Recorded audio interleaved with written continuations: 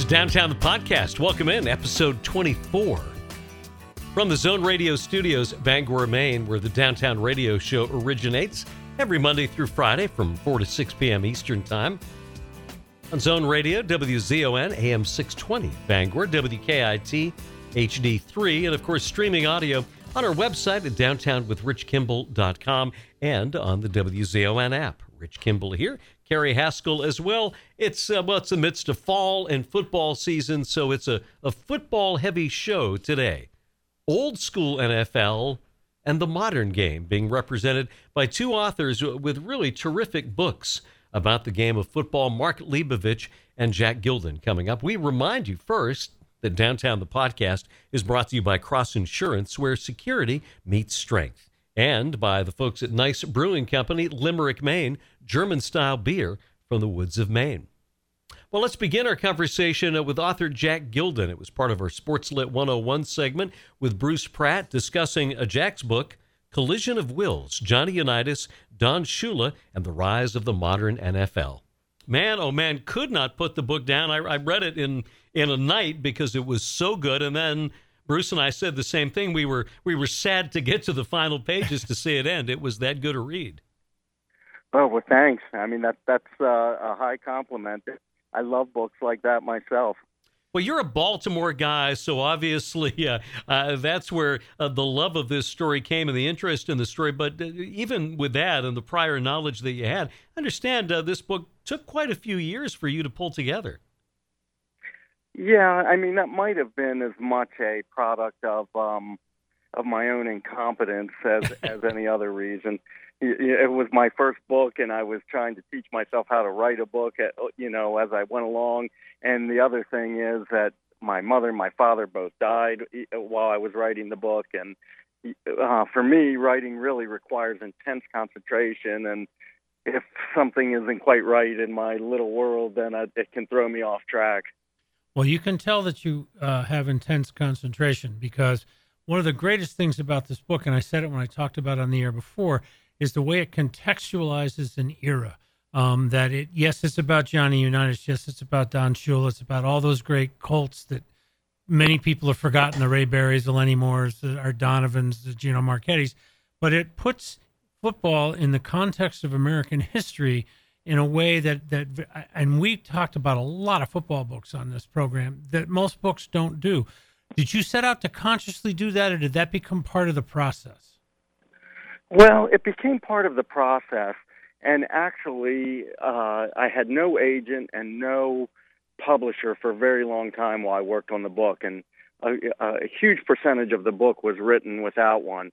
So when I finally started to go look for those things, the aspect that you're talking about was something of a negative for me, because what I found was that people wanted to put the story in a little box, they want in a category. They want to be able to say, this is a sports book or this is a social history book. And for me, I just like great, meaningful stories. I was setting out to write something that was really interesting and that would be relevant for our own times. And, that was my goal in it. And so when I started to get the feedback, it was very intimidating after doing so many years of research and writing to hear that feedback. But I kind of stuck to what I thought was a good story, what I would have enjoyed reading. And then I went out and found myself an agent and a publisher that agreed with me. Well, yeah, we love the University of Nebraska. I think that's one of the best presses in America. We get a lot from them, Syracuse, Illinois, a lot of university presses, which I think the other thing that's really great about this book is you could have made this a sensational story about a clash of wills. You had it as a collision of wills, which I like much better, because two very strong personalities, neither man is perfect by any stretch. They collide, but you don't try to take either man down. You try to put it in the context of history. Well, last week you did an on-air review of the book, and you said something that really pleased me. It made me feel great, because you seemed to get to exactly what I was trying to do. You said, he's not a finger pointer, he's an explainer. I don't know if you remember saying that. Yes, I do. I thought about it on the drive up to the studio, actually.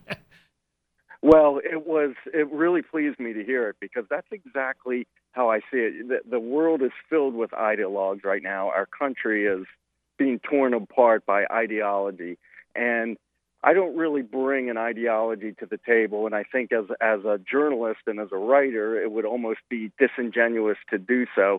And instead, what I try to do is sit down and look at all of the facts, look at everything that happened, take the information that's presented to me, and then I try to tell the story as truly and as accurately as I can, not beginning with my own personal biases about who's right, who's wrong, what does this say about race relations, what does it say about gender relations. I just try to listen and learn. I try to read and learn. And then when I learn, I try to accurately represent the things that I find. And that's my method. Well, you certainly did it in spades here. Collision of Wills, Jack Gilden, the author, with us here on Downtown. It had to be hard for Don Shula coming into this situation, because at that point, Unitas was already so well established as arguably one of the top 2 or 3 players in the entire National Football League. And how much of the difficulties they had with each other came from the fact that, as you point out, Unitas didn't have a lot of respect for Don Shula, the player. Well, I think Don Shula thought that had everything to do with it. I think Unitas had a very different perspective on it, which was that Don Shula was a yeller and a screamer, and Don Shula tried to usurp his play calling ability, and those seemed to be the things that really irritated Unitas. Unitas never said this that I saw, but other people said it, and you could see it almost in the quotations. But not only did Shula kind of take the play calling ability from him, but Shula was kind of a blamer. He kind of pointed fingers at Unitas quite a bit when things went wrong. And it was funny. Was a funny quote by Alex Hawkins, one of the lesser players on the team, and he said, when we win as a team. But when we lose, it's all Johnny Unitas' fault. And that was pretty accurate as to how it was sometimes, especially after the 64 championship game when the Colts got shut out but also gave up 27 points, and Shula kind of pointed the dirty end of the stick at Unitas. Well, one of the things I think a lot of people forget is how dominant the Colts were and how dominant Johnny Unitas was. A friend of the show, Upton Bell, will argue till the last breath he takes that no one's been as good as Unitas, and I might agree. How much does Baltimore retain that history in a way that maybe the rest of the country doesn't? Well, there's the statue of Johnny U in front of the modern day stadium, and for a long time until recently, the marching band, what was the Colts marching band and became the Ravens marching band, they carried a flag in his honor that was blue and white with the number 19 on it. In the last several years, I think the number of seats they had at the stadium were lessened, and the flag was finally put away because of that reason. But they every time they marched, they carried the banner of number 19 with them. And in Baltimore, he's revered like no other individual in the history of this is the city of H.L. Mencken. It's the city that protected America from foreign invasion in the War of 1812. We gave the world Thurgood Marshall, one of the most significant lawyers in the history of the country. But the one person that they focus on here is Johnny Unitas. They love their connection to him. It's interesting, too, as a measure of how the game has changed, Jack, that these days, because of rule changes, quarterbacks, Tom Brady comes to mind, are pretty well protected and, well, I don't want to say soft, but there are some pretty boys out there playing that position. Johnny Unitas was not that, and I love the story about Alex Karras, who says, hey, Unitas is every bit as intimidating as anybody on the defense, and so you mentioned quite often when he'd have a chance to tackle Unitas, rather than throw him to the ground, he'd just kind of wrap his arms around him because he was intimidated by Unitas. Well, I think in his case, what he was saying there was that he respected Unitas so much the one who was intimidated by Unitas, or at least admitted it, was Merlin Olsen, who would smash Unitas to the ground, and then described being in the pileup with him and seeing his eyes open and those bright eyes glaring back at him, showing no fear, no pain whatsoever, but just resolve. And he said, well, we knew, even as we're smashing him to the ground, we knew he's going to get right up and he's going to embarrass us. He's going to humiliate us. He's going to beat us in the last second. And he was an extraordinarily intimidating figure in that way. I think his style of play almost undressed those defenses and exposed these men and their weaknesses. And it was in some ways deeply humiliating to them, but they respected what he could do. Yeah, I can't imagine a quarterback being told he had to leave the field because he had a bloody nose and then just reaching down and sticking dirt up it so he didn't have to leave. Unitas' toughness is legendary, but I also think that a younger generation may not understand what a brilliant field general he was. I'm a Giants fan. 1958 still hurts, okay? I mean, that game, right, probably the greatest game ever played. Unitas showed not just his extraordinary physical ability, but his thinking. Well, he was a deeply intellectual football player by the standards of football players and within the context of the game of football. He was extraordinarily intellectual. And the Colts themselves really tried to play up that aspect of him. I found photographs from the 1950s that ran in the local newspapers of Johnny U with his shoulder pads on and his practice jersey on, sitting at a little children's school desk, studying out of the notebook, watching the films, and they really promoted the idea that he was this chess player and this thinker. One thing that you had made the connection to Tom Brady early on. I think that's where Tom Brady does resemble Unitas quite a bit. But you were talking about some of these players today being soft. I think that the game of football has lost some of it's not quite as compelling as it was in Unitas' day, because I think the real attraction to that game, as wrong as it may be, was the danger of the quarterback. Sure. He's standing back there with barbarisms going on all around him, and he has to think his way out of that problem, and then he's going to get really smashed. He was the most vulnerable man on the field in those days, and now it almost feels like he's living in a gated community. Well, and as you pointed out, Earl Morrall suffered, he got, when Marchetti got even with him, as it were, he never was the same player again. No, that was Frank Ryan. I meant Frank Ryan. I'm sorry. Right, and Ryan had made the unfortunate decision of continuing to go for a touchdown in the waning moments of that championship game, and so Marchetti told him he was going to get him, and then the next week there was the Pro Bowl, and they really smashed him. And I don't think that Marchetti himself ever knew just how much damage that he did to Frank Ryan. Ryan was laid up for months. He was in a full body cast. When they first patched him up at the field itself, they put some sort of an adhesive from his arm onto his chest, so his arm was connected to his chest. And then when they wanted to separate it later on, they had to lacerate the skin to do it. And then finally, the shoulder and the arm were never the same again. That guy enjoyed an unbelievable moment of redemption that day in the championship game. And then by a week later, it was all over for him in a lot of tangible ways. We're talking with Jack Gilden, author of Collision of Wills, Johnny Unitas, Don Shula, and the Rise of the Modern NFL. Is the Don Shula that worked with Johnny Unitas in Baltimore a work in progress? How was he different from the Don Shula who became the Miami Dolphins head coach? Well, in a couple of key ways.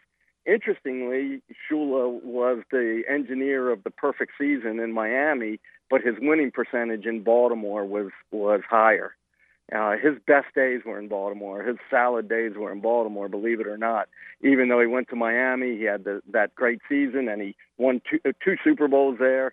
I think he went to 5 Super Bowls there. So that was one way he was different, is that he was a little bit better in Baltimore. And then another way that he was different is that he seemed, according to journalists that I talked to, he was a much calmer personality in Miami. Now, the Miami players would disagree. They would say he was still very very difficult and a shouter and tough.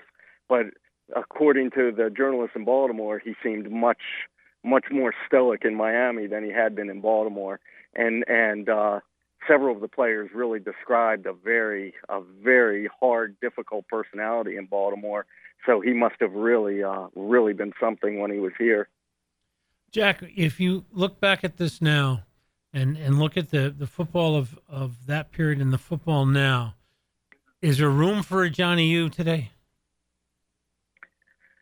Well, I don't know that there could be a Johnny U today because, again, I think that the change in the rules, I don't know that you'll find another compelling man like Johnny U.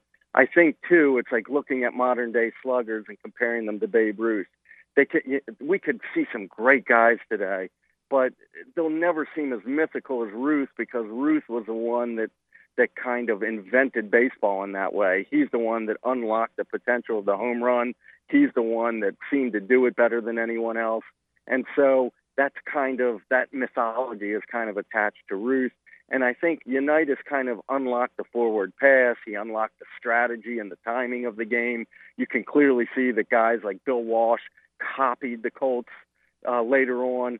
And they're credited with creating that West Coast offense, but they were really copying aspects of the offense that Johnny Unitas ran in Baltimore. And I think the fact that Unitas was that trailblazer sets them apart from everybody else. Well, it's an absolutely wonderful read. Collision of Wills, Johnny Unitas, Don Shula, and the Rise of the Modern NFL. Jack Gilden, we love the book. Thank you so much for coming on and talking about it with us. Oh, I really enjoyed it. Thank you for having me. That's Jack Gilden talking about his book, Collision of Wills, here on Downtown the Podcast. We'll switch gears and talk about the modern game and a different type of book as well, a very entertaining one. Author Mark Leibovich coming up next after this word from our friends at Cross Insurance. Since its founding in 1954, Cross Insurance has grown from a small family-owned agency that started in Bangor, Maine, into one of the largest super-regional insurance agencies in New England. With the network of offices throughout New England, Cross Insurance works with top carriers to provide maximum value to you, your family, and your business. We are proud to be the official insurance broker of the New England Patriots and would welcome the chance to provide security for your team. For more information, visit crossinsurance.com. Cross Insurance, where security meets strength. 5 years ago, a couple of friends got together to create balanced beers that pay respect to the rich German tradition of brewing, layered with the nuance and eccentricity of modern brewing, and Nice Brewing Company was born. Based in Limerick, Maine, and the foothills of the White Mountains, Dustin and Tim combine their love of beer, science, and their German heritage for truly unique brews. Whether it's the Nice Weiss, the Sun and Shine, IPAs, stouts, porters, or any of their seasonal offerings, you'll love what they've got brewing at Nice, G-N-E-I-S-S. Ask for beers from Nice at your favorite restaurant or bar, and in the state of Maine, look for Nice in cans. Nice Brewing, German-style beer from the woods of Maine. Hi there. I'm on my way, I'm making it.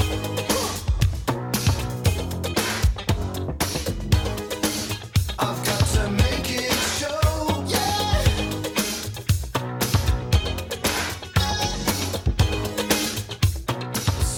Our next guest is a national columnist for the New York Times Magazine, the author of several books, including This Town and his newest, a foray into football entitled Big Game, the NFL in Dangerous Times. A very interesting conversation with author Mark Leibovich next on Downtown the Podcast. I love the book, and I especially appreciate the tone of the book. So many books on the National Football League read like the audiobook would have to be narrated by John Facenda. This has got a very different feel, and I appreciate the way you approach the NFL. Well, thank you. That was sort of my intent. I don't, I think there's been a lot of sort of psychodrama around the league and how it's been marketed and how it's been covered over the years. And I'm an outsider. I cover national politics for the New York Times, and so this is kind of a little safari for me. And I was not encumbered by having to be part of the club. So I do think, I think football is a great game, but I think it's a great game in spite of a lot of the people who own and run the sport. So I think that's what reflected in Now, you wrote about Washington, D.C. and this town, now the NFL. Which one, from your perspective, is the bigger swamp? It's a great question. I would say that it's all kind of the same swamp. And I would say, look, I mean, there's a lot of wealth, there's a lot of hate, there's a lot of ego, there's a lot of insularity, there's a lot of, I would say, self-importance involved. The one big difference between the two swamps between Washington people in Washington need to run for re-election. And I think I would love to some of these owners and maybe Roger Goodell up for a 4-year re-election and see how they fare. I'm guessing they might not do as well. Have you ever been around a more curious group of people, and you describe it so well, than these owners who, well, my goodness, they're just a unique group, to say the least. They're quite a bunch. I mean, so one of the big surprises for me and one of the big revelations for me in going into this project was just the level of incredible power that these billionaires have over our entertainment lives, both as owners of the biggest rated institution we have in America. I mean, football accounts for 77 of the top 100 most watched events, not just sporting events, but all events in America last year. And so with that comes a lot of leverage, a lot of power, and a lot of wealth. So what was interesting to me was how really smaller than life this group was compared to the disproportionate amount of power they seem to wield. I mean, this is not a group that you would, for the most part, pick to run some of the biggest companies in the world, or for that matter, Roger Goodell wouldn't be your first choice, or certainly my first choice, to be the CEO of Apple or Federal Express or Bank of America or something. So, this is sort of a dive into that swamp, and I certainly think it's like a big sitcom, and some just real colorful characters. Everyone from Jerry Jones in Dallas to Mark Davis in Oakland to Robert Kraft in Foxborough.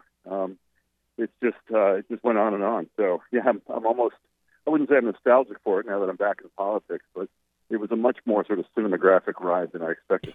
And I love that they live by the credo, only the paranoid survive.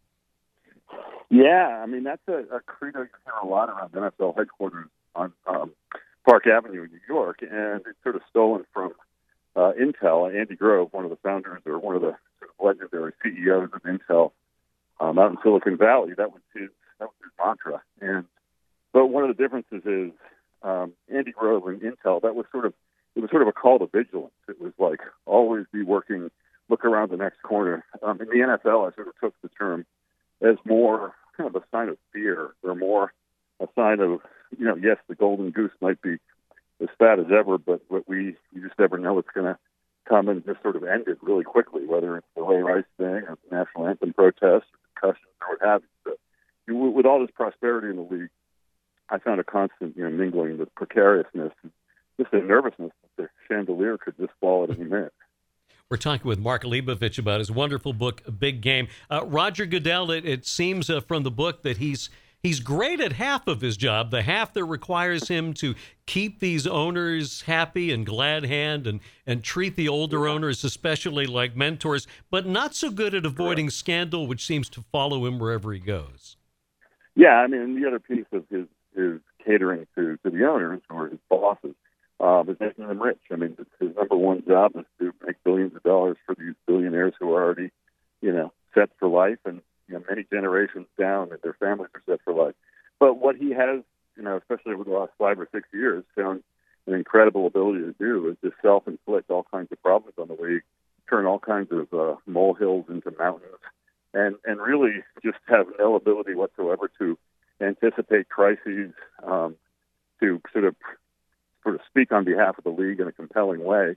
And this is one of the most despised figures in all of sports. I mean, his approval ratings are probably in the 20s. I don't think he would get reelected, but the only voters that count in his estimation are the 32 owners that have just signed him to a new 5-year, $200 million contract. So, he ain't going anywhere, but it is really kind of a bottom line game when it comes to your owners being very, very wealthy and somewhat single-minded. One of the most curious stories in the book is what's referred to as the cold pizza story. Can you talk a little bit about that?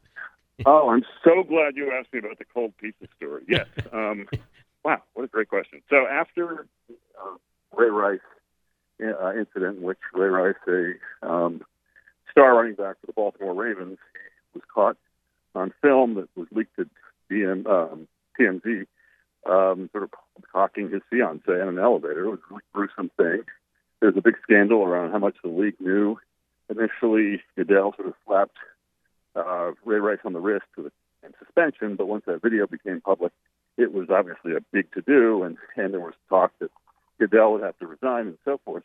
So in order to sort of try to get out in front of this public relations crisis, they basically worked with a Wall Street Journal reporter to really show how serious Roger Goodell is about curbing domestic violence and all the meetings he had. And there's this detail that got picked up on a lot, which they ordered in for pizza, but no one around the table ate the pizza until Roger Goodell would.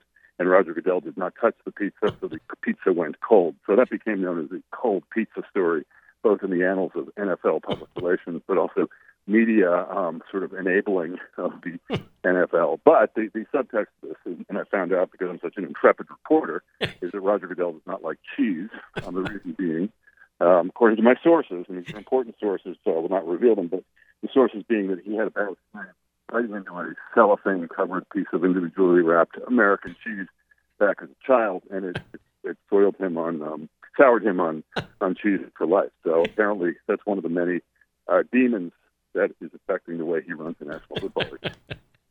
I love that story. Now, I feel like you forged a pretty good connection with a woman that I worked with a little bit when she was a news reporter up here in Maine, Roger Goodell's wife, Jane Skinner, who's a lot more fun. Jane. I did. Not well, but a little bit. But clearly she's much more fun to be around than Roger. Yes, totally agree. No, I mean, there was a time we were at the first owners meeting I went to in Florida. I had a little bit to drink, and Jane Goodell, I met her, and I asked her somewhat sarcastically, actually not somewhat, entirely sarcastically, what is the most ostentatious rendering of the NFL shield, which is the corporate logo, that the commissioner makes you display around your estate? And she immediately said, well, there's the tattoo on his chest. And I thought this was pretty funny, and I immediately told her, hey, I'm using that in my book. And she said, no, you're not. That was off the record. And I said, nope, I'm using it. She goes, well, I guess if it's on the record, I should tell you about the tattoo on his ass. I don't know if you can say that on the radio. Yeah, we just did. Where people listening, but I think we just did. So apologies to anyone I just offended. But anyway, that was an important revelation. I went to fact check that with the commissioner himself. He assured me that he did not have any tattoos anywhere on his body, and he was very serious about this. So I would say this is a he said, she said case about the tattoos. When your book is made into a film, I expect it will be a buddy picture. I can't wait to hear how they score it musically for your opportunities to hang out with your BFF, Tom Brady. You know what? If you have any ideas for musical scores, I'm all for it. No, Tom and I are great friends. We're very alike. I mean, you can't see me because this is radio, but we look exactly alike. We're both married to supermodels and both have a lot of money, both great quarterbacks. Unfortunately, I'm 53 and 5'8", so don't have the tools that he has right now. But no, Tom is someone who, one of the many sort of unlikely people who, in the course of writing this book and reporting this book, I got to know. And originally, he was a subject of mine for the New York Times Magazine, and we kept in touch over the years. And the thing about writing Big Game was that it was sort of a sampling of getting to know league officials like the commissioner, a lot of the owners, and players like Tom, who, I think are part of this ensemble, but also they're these, they're royalty in their markets, obviously, but also, I don't know, I found him to be oddly innocent and oddly, I guess I'd say, just sort of fairly simple in some ways. I enjoyed hanging out with him, and I'm sure he's thinking 24/7 about how great it was to hang out with me. Well, no question about that.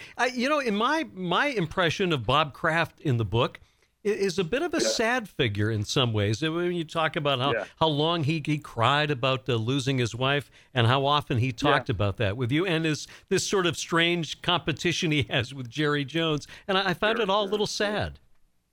Yeah, no, it is. I mean, look, Robert Kraft, who has had tremendous success with the Patriots, he lost his wife about 7 years ago. They were married 50-plus years, and obviously, how can you not have empathy for that? And he is quite open about about how terrible, that experience has been and how lonely he is. But at the same time, he's also 77 years old now, and like many NFL owners, is frequently seen in the company of much younger women. And I think he's a bit of a politician in that he does tend to tell the same stories over and over again and isn't sort of fully cognizant of the fact that he's not the smooth sort of public figure that he might think he is. But look, he's had immense success.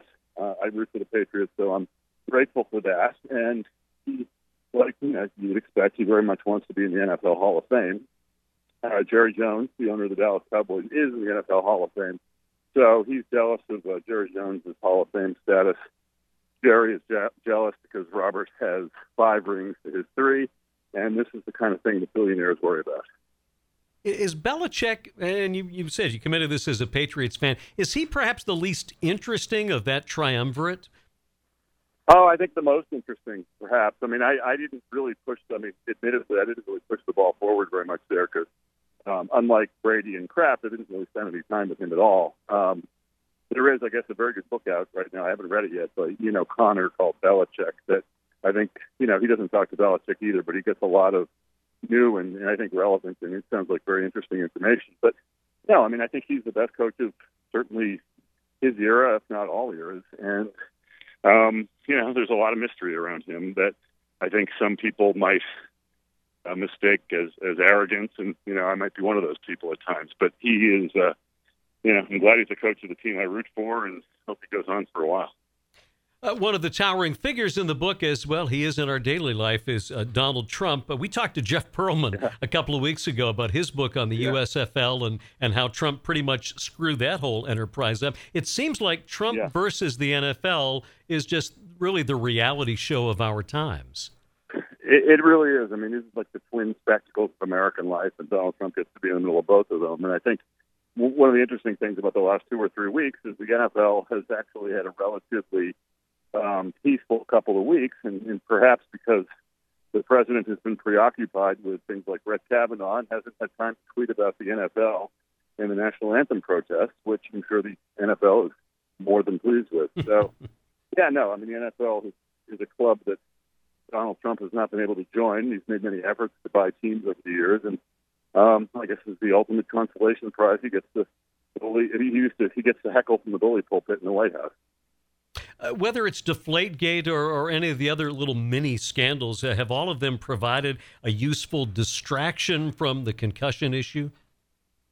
Yeah, I think so. I mean, in some ways, we sort of look to football as an escape, and I think, I don't think they're smart enough to figure out that, hey, why don't we put up this off-season reality show will be about deflating football, because often they're much less harmless topics, like domestic violence or concussions, things like that. So, no, but I mean, the thing about the NFL is I think fans do want to sort of revert their attention back to the field. And if they can use the NFL, if they can use football as an escape outlet from their daily lives and also the more important or more tiresome elements of their daily lives, things like politics, political debate, the NFL is there for them. The question is often asked, have we reached peak football? What's the worst enemy of the National Football League? Is it concussions? Is it, as Mark Cuban suggested, overexposure? And will the league survive in spite of the people in charge? That's a great question. I mean, I think it's sort of the central question. I do think concussions and health and safety in general is probably existential issue one. And it's the kind of thing that sort of bleeds into all other issues. I mean, I think in addition to the very real impact that this game played by increasingly fast and big and strong players is going to do to human or mortal human bodies is an ongoing challenge. And, you can make some corrections at the margins around rule changes or equipment changes, things like that. But ultimately, it's not a safe game, and that's not going to change anytime soon. And that bleeds into things like insurance and things like liability and things like some kind of government regulation that could really make a huge, huge dent in the ability of people to watch and play and do business as a football entity. So, look, I mean, the worst comparison the NFL, like the comparison that they just dread is a comparison to tobacco, which was such a part of daily life. Mm. It literally was, part of the air we breathe, right? And all of a sudden, people were saying tobacco and cigarette smoking was going to be around forever.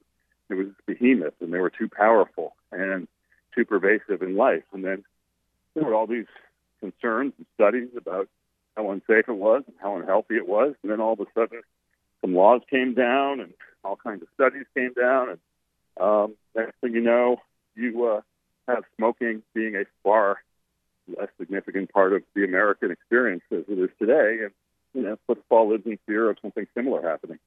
All right, Mark, our crack research team and our producer, Carrie, have come up with this. I think this would go well in the scene where you're in the locker room, the room filled with the Ryans, as you put it, and you cross over to talk to Tom Brady at his locker. Here's the music we've chosen for that scene in the film. Okay. I think you'll like ready. it. All right, here we go. People, let me tell you about my best friend. He's a warm-hearted person who loved me till the end. People, let me tell you about me, so much fun. The courtship of Eddie's father, right? Exactly, Harry Nilsson, yes. Now, so was that actually? I was like 5 years old then, but was that actually a pop song or something you could hear independent of that, or was that a score written specifically for the courtship of Eddie's father? It was written for the TV show, but Nielsen released it on an album. I don't think it was ever a single, though. Yeah. Wow. I can what? I take it as a great compliment and a great honor to be associated with that song in any way. Well, we absolutely love the book. We're so glad you took a 4-year diversion into the world of football, because A Big Game, The NFL in Dangerous Times, is an absolutely wonderful read, and so glad we got to talk with you about it this afternoon. Rich, this was fun. Thanks for having me on. Mark Leibovich talking about his terrific book, Big Game, The NFL in Dangerous Times. Thanks to Mark. Thanks to author Jack Gilden as well. A couple of very, very good reads about the National Football League here on this week's edition of Downtown the Podcast, brought to you by Cross Insurance and Nice Brewing Company. Hope you'll join us next time around. Tell your friends. Make sure to subscribe as well. And join us for next week's episode 25 of Downtown the Podcast.